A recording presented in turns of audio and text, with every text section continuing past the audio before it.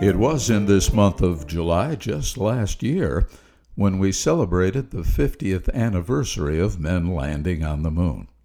Yet all these years later, there are those who persist in saying it was all an elaborate hoax, despite every scientific authority in this realm assuring us we did indeed go to the moon.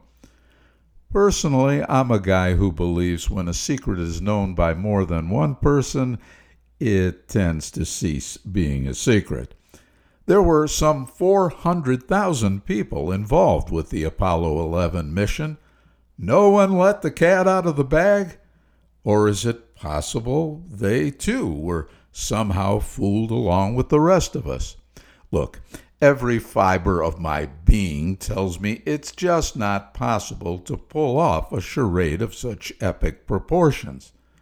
On the other hand, it's argued the illusion was easier to fake than do the real thing. So, keeping an open mind, allow me to present in part the case made on a recent documentary I watched, claiming it was all staged at the mysterious Area 51, and get your reactions to that. Now, leading up to Apollo 11, our space program had a record of considerable failure, culminating in the gruesome deaths of 3 astronauts in a fatal fire just a year earlier. One was the most outspoken critic of NASA, Gus Grissom. Did he have to be silenced because it was thought he'd never go along with the hoax and the other 2 were collateral damage? For perspective, we were in an intense space race with our then arch-enemies, the Soviet Union. They had consistently been ahead of us, and we desperately needed a win. Putting aside observations that have long been debated about such things as lighting not matching up and the flag not moving consistent with being in a vacuum, let's touch on a more recent development.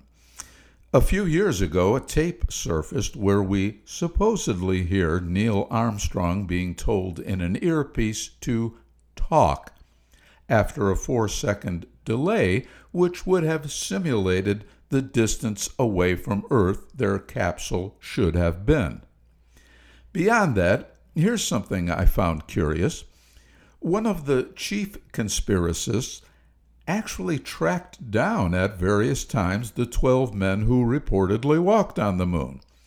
He brought with him a Bible and asked each of them to swear on it that they did in fact walk on the moon. Not one would. On one occasion, he was punched in the face, on another threatened with similar violence. Why wouldn't they just take the oath and get it over with? Finally, there's this. In the half-century since the first moon landing, no one else has accomplished the feat, not one other country or private entity. Are we just that much better than the rest of the world?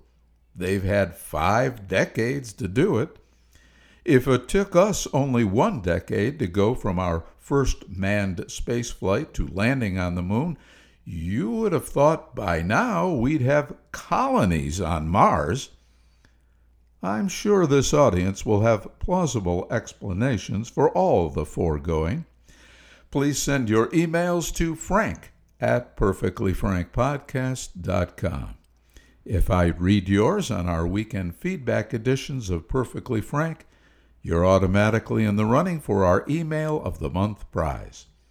Again, my address is frank@perfectlyfrankpodcast.com.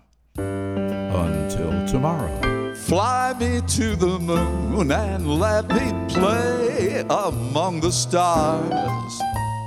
Let me see what spring is like on Jupiter and Mars. In other words, hold my hand. In other words,